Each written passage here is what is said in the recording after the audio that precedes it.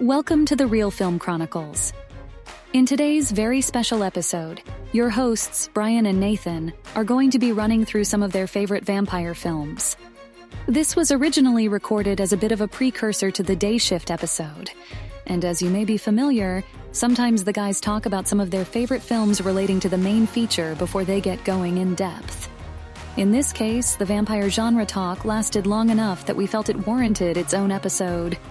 Oh yes, in case you're wondering, my name is Cell, and I'm an AI bot sent in to help the guys record these intros when they don't have the time or patience to do it themselves. Such lazy humans. So please, sit back, relax, and enjoy the show.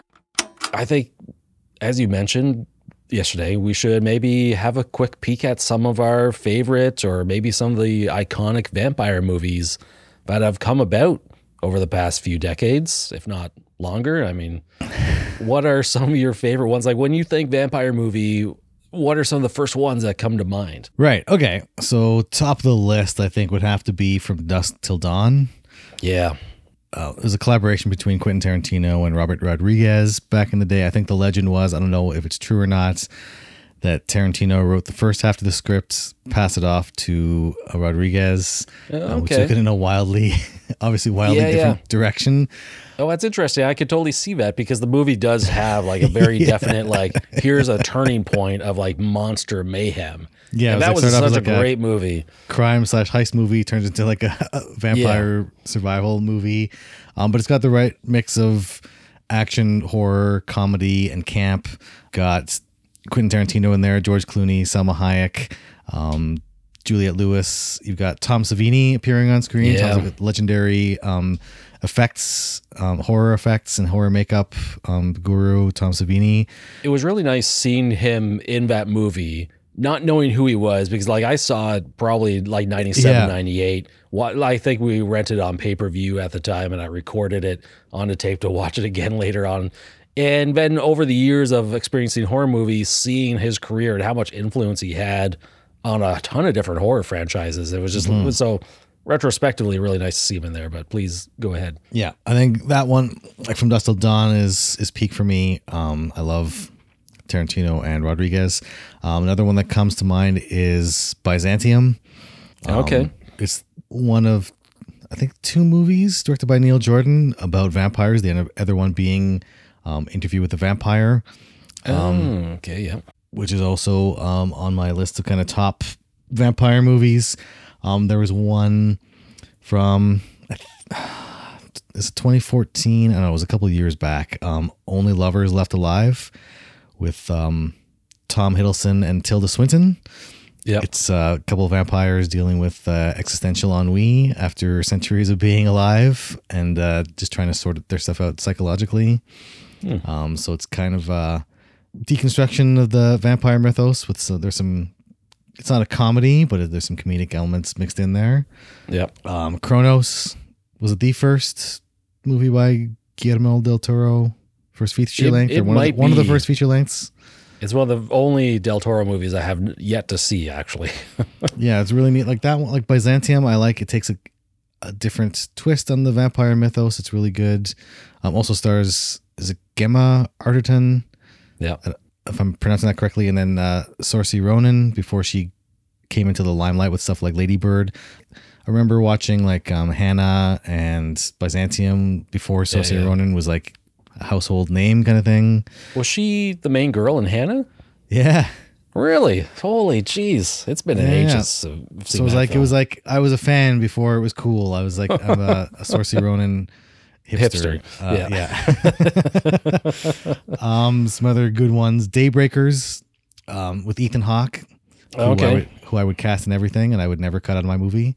Also Sam Neill's in that one. It's kind of neat. It's set in, I think, the dystopic future of 2019 when vampires are essentially the dominant species.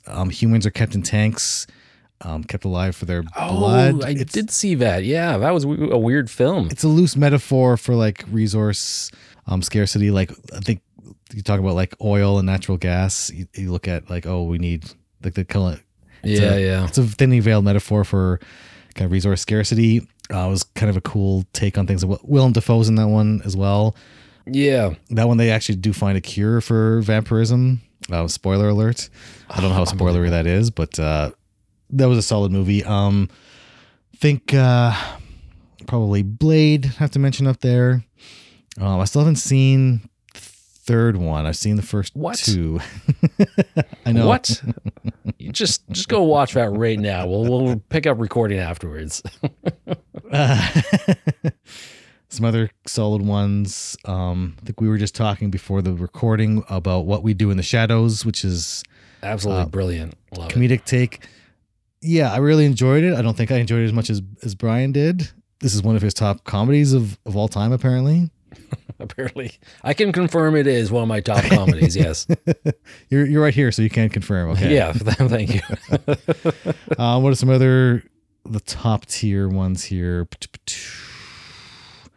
The ones I've seen, that is. I think those are kind of probably top tier vampire movies. What any top tier vampire movies that I may have missed, or a completely different list here? Well, there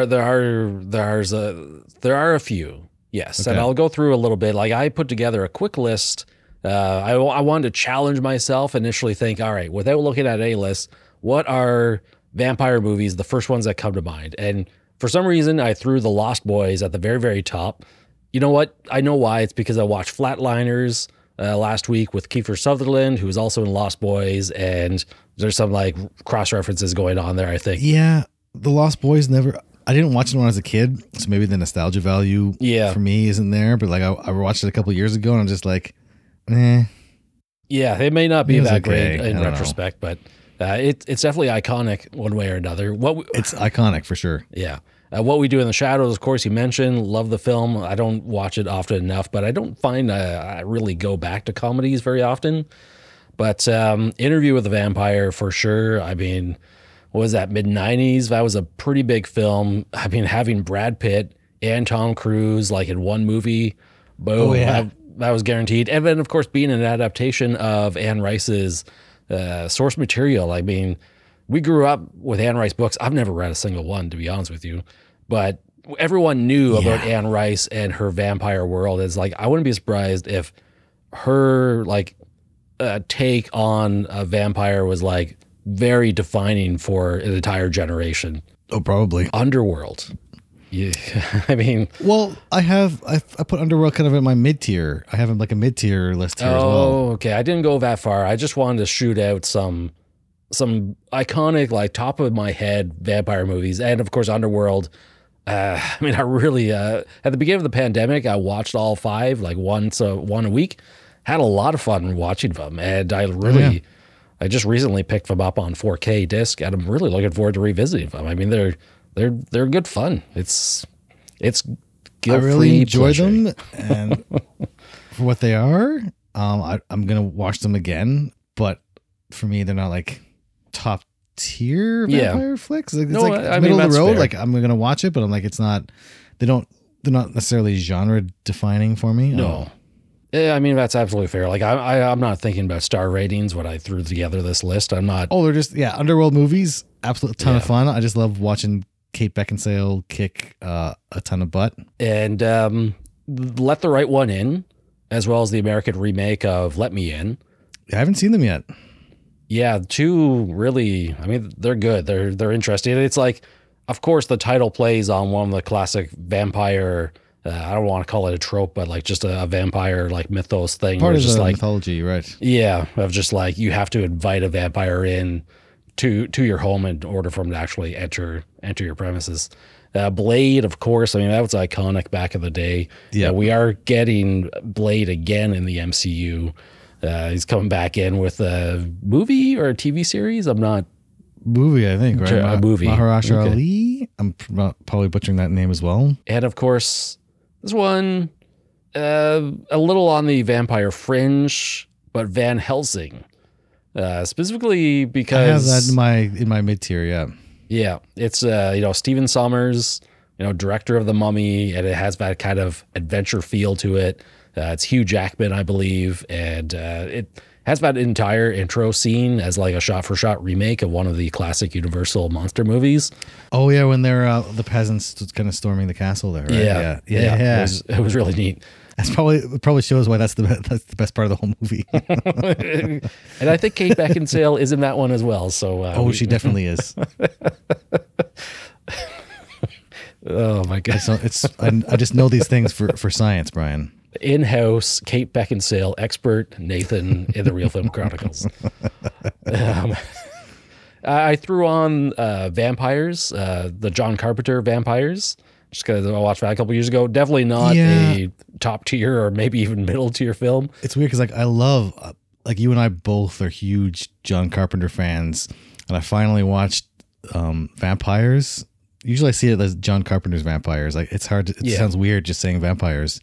For me, that's really potentially my least favorite John Carpenter film. Definitely lower tier. I think I gave it a 3 out of 5 stars. So it's not god awful, which but is still a respectable score, but still on the lower end of Carpenter films. Yeah, I was really kind of disappointed. You need to go out and watch The Ward, so that takes the lower tier.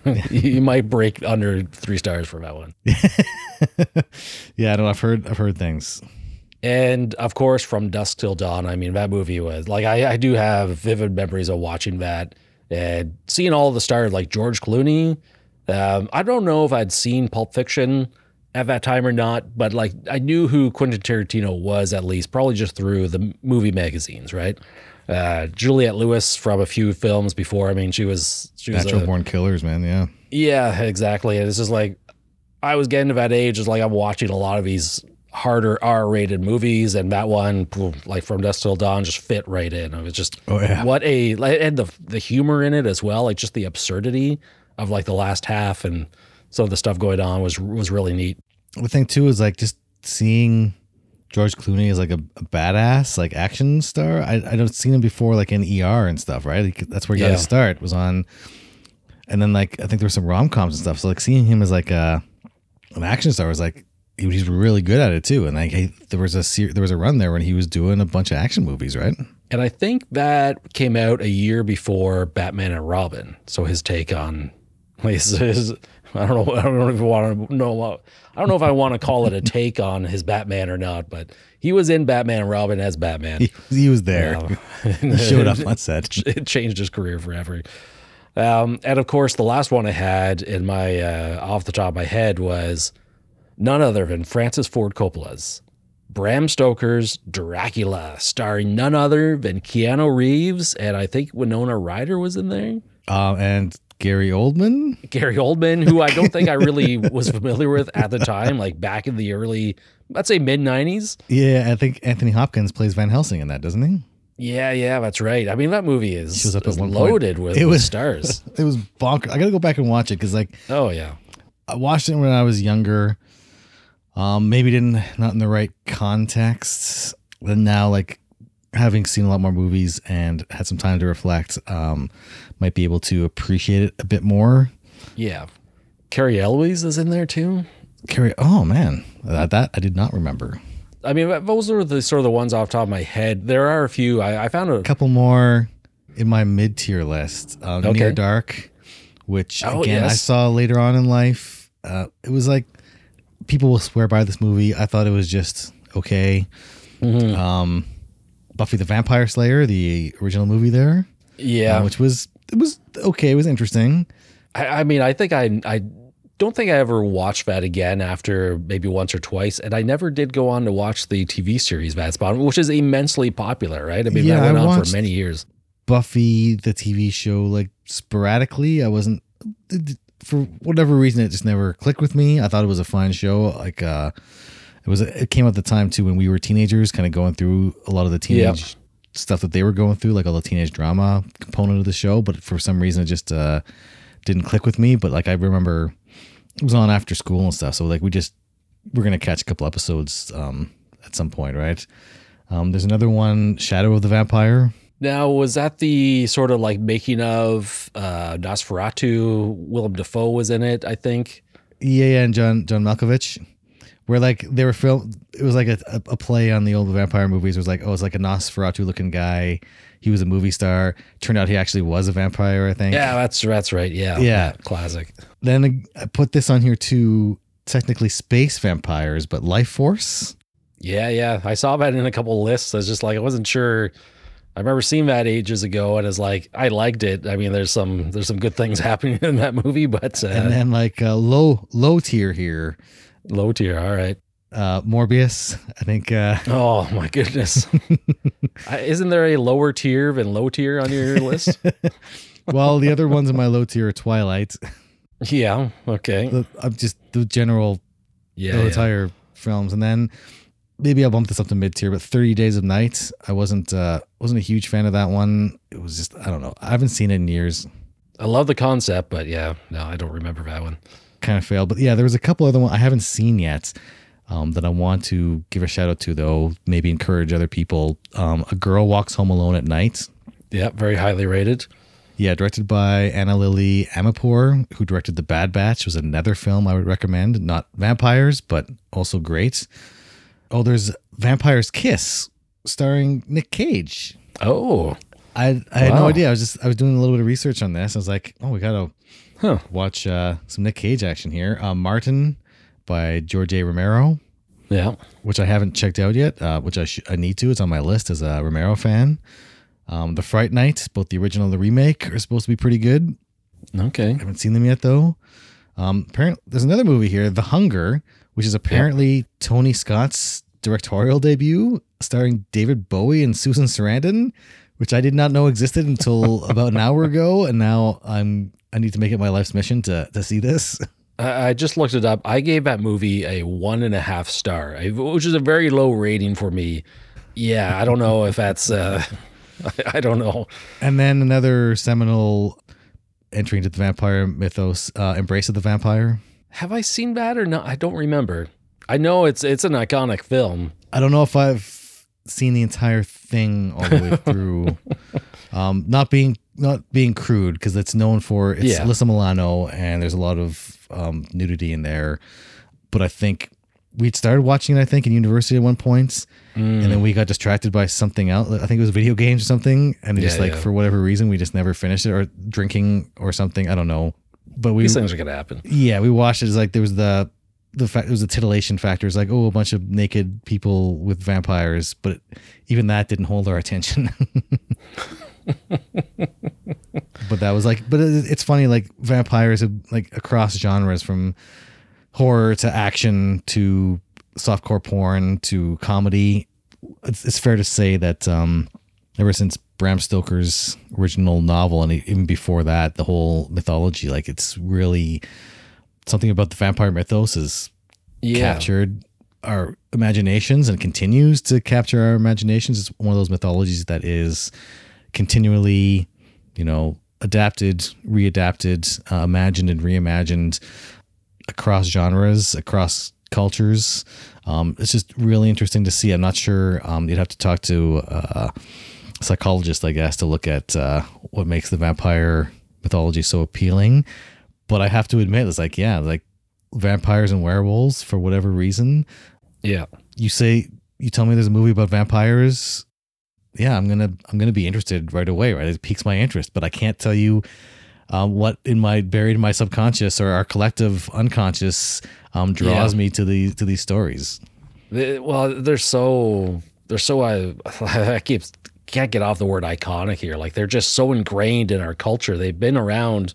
The idea of a vampire type creature has been around for hundreds, if not over 1,000 years. And maybe it's the allure of the immortality that they can provide, or just like the tabooness of like having to feed on other people like that. That like there's something cannibalistic about them, right? Yeah, which is one of the kind of great taboos.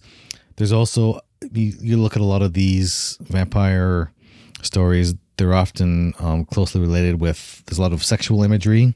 Yeah. Even stuff that's not actually softcore porn. But if you look at something with like Interview with the Vampire, that one, there was a lot of sexual tension, a lot of homoerotic tension, a lot more than I would have picked up on as a kid, maybe, especially as a kid growing up in a smaller town without that exposure to more cosmopolitan concerns. But like the sexual tension between not just Tom Cruise and Brad Pitt, but between Brad Pitt and Antonio Banderas later on. Oh, that's right. I forgot he was in there. I was like, it was not just tension, but like it was explicit, where they were talking about like hooking up and stuff.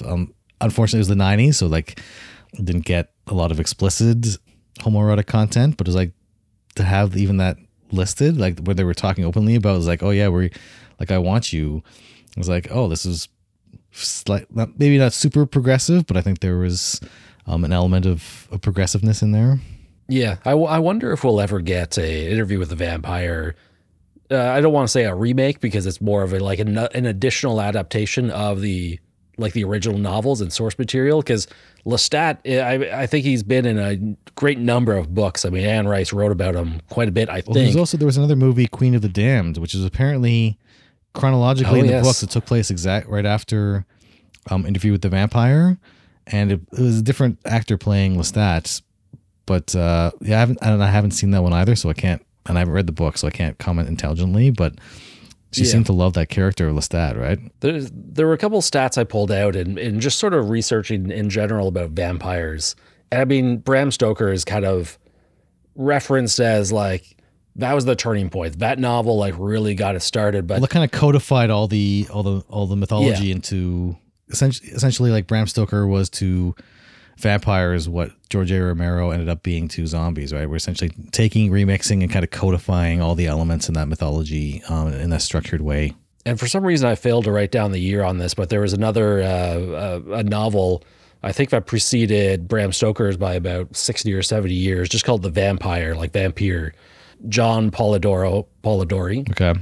And in Wikipedia, it says he gave birth to the charismatic and sophisticated vampire because they were seen as more like night creatures, like more feral things. And it's like animalistic. Okay. His take was like, all right, these are humans and they're kind of like going to be out to blend in and trick you. And like you fall under like the spell, maybe the hypnosis of the vampire, which is another common trait that vampires have, is that they can sort of hypnotize people and have them do their bidding type of thing, right? And then Bram Stoker provided that more modern vampire legend that we've all sort of, it was so out there and is like so popular. That's a lot of modern vampirism is based on Bram Stoker's take. Bram Stoker wasn't the original, but I think he was the kind of the modern, he was like the beginning of the modern take on the vampire mythos, right?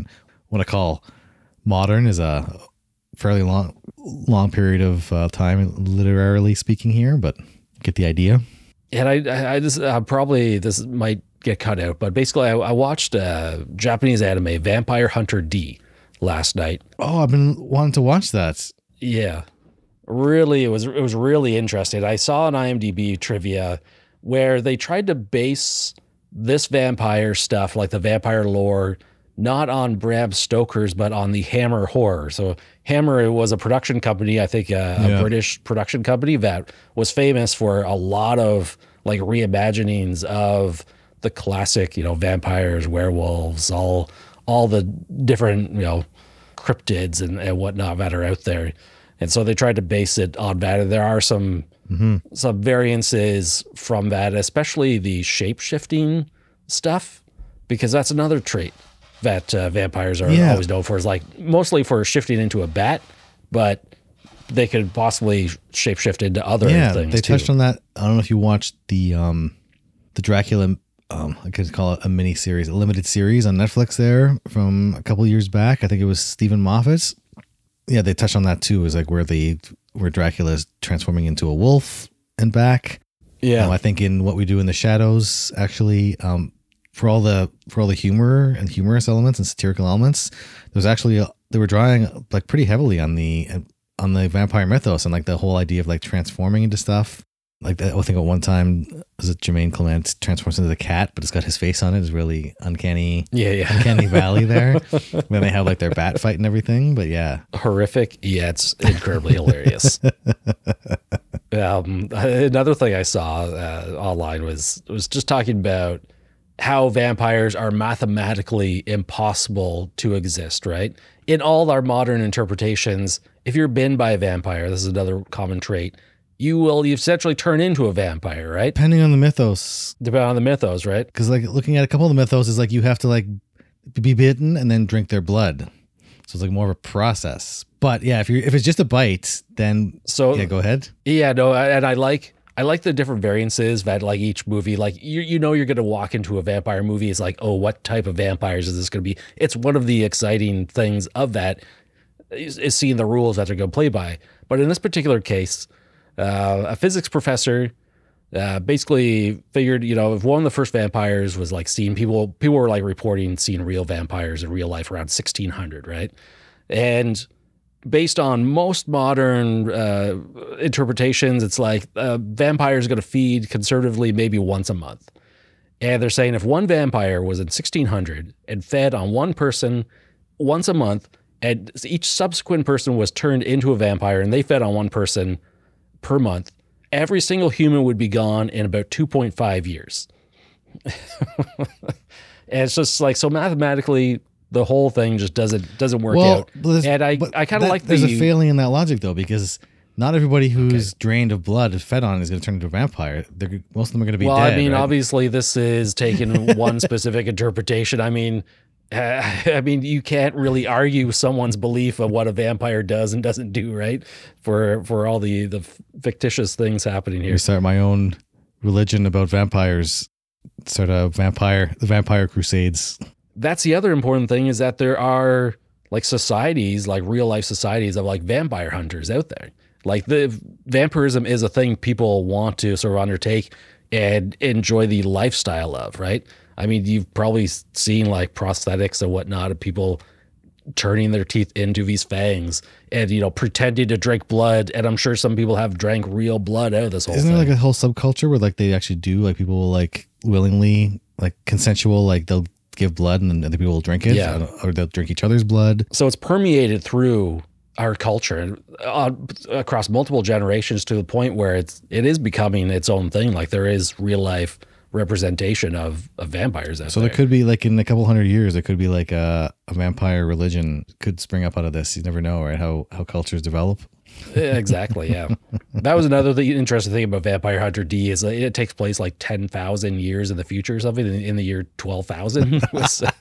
So it has that like, and that's the other element, is like a vampire movie can be set in any setting in the future.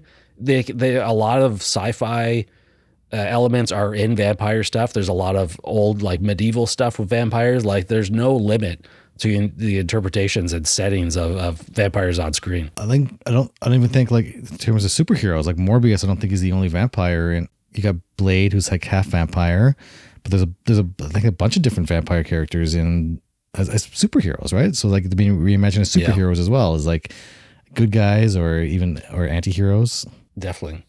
I think one last thing I saw was that Dracula, the character Dracula, is only second to Sherlock Holmes in the number of on-screen representations in movies and like TV shows, right? I don't doubt it's just like that is how popular that character is and continues to be. And I don't think there's any copyright or trademark stuff to infringe upon. Dracula is way out of the public domain by now. Yeah, and I feel bad I don't think I've actually seen an entire Dracula movie all the way through yet, including all the old Hammer ones, because I think there was a series of them. Yeah.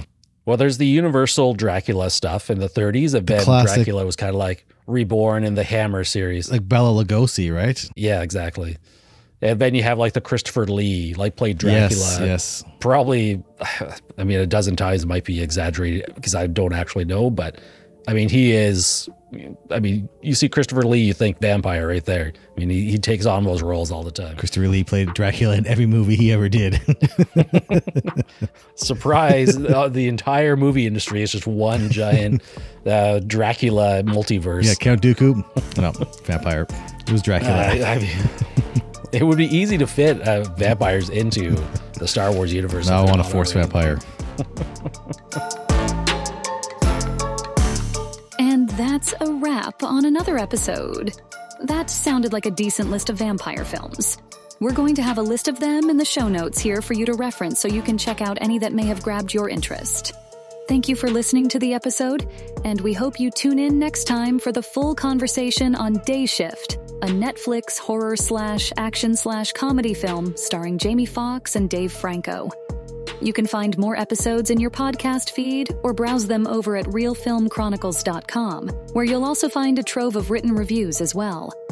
More of Nathan's work can be seen at feedthevoicesinyourhead.blogspot.com. If you're feeling up to it, you can follow us on Facebook, Twitter, or Instagram. A positive rating or review on your podcast platform of choice, such as Apple Podcasts, would mean a lot to us as well. Of course, constructive criticism is always welcome too. For the Real Film Chronicles, I'm Sal, and on behalf of the guys, take care of yourself and others, and be sure to enjoy your film journey.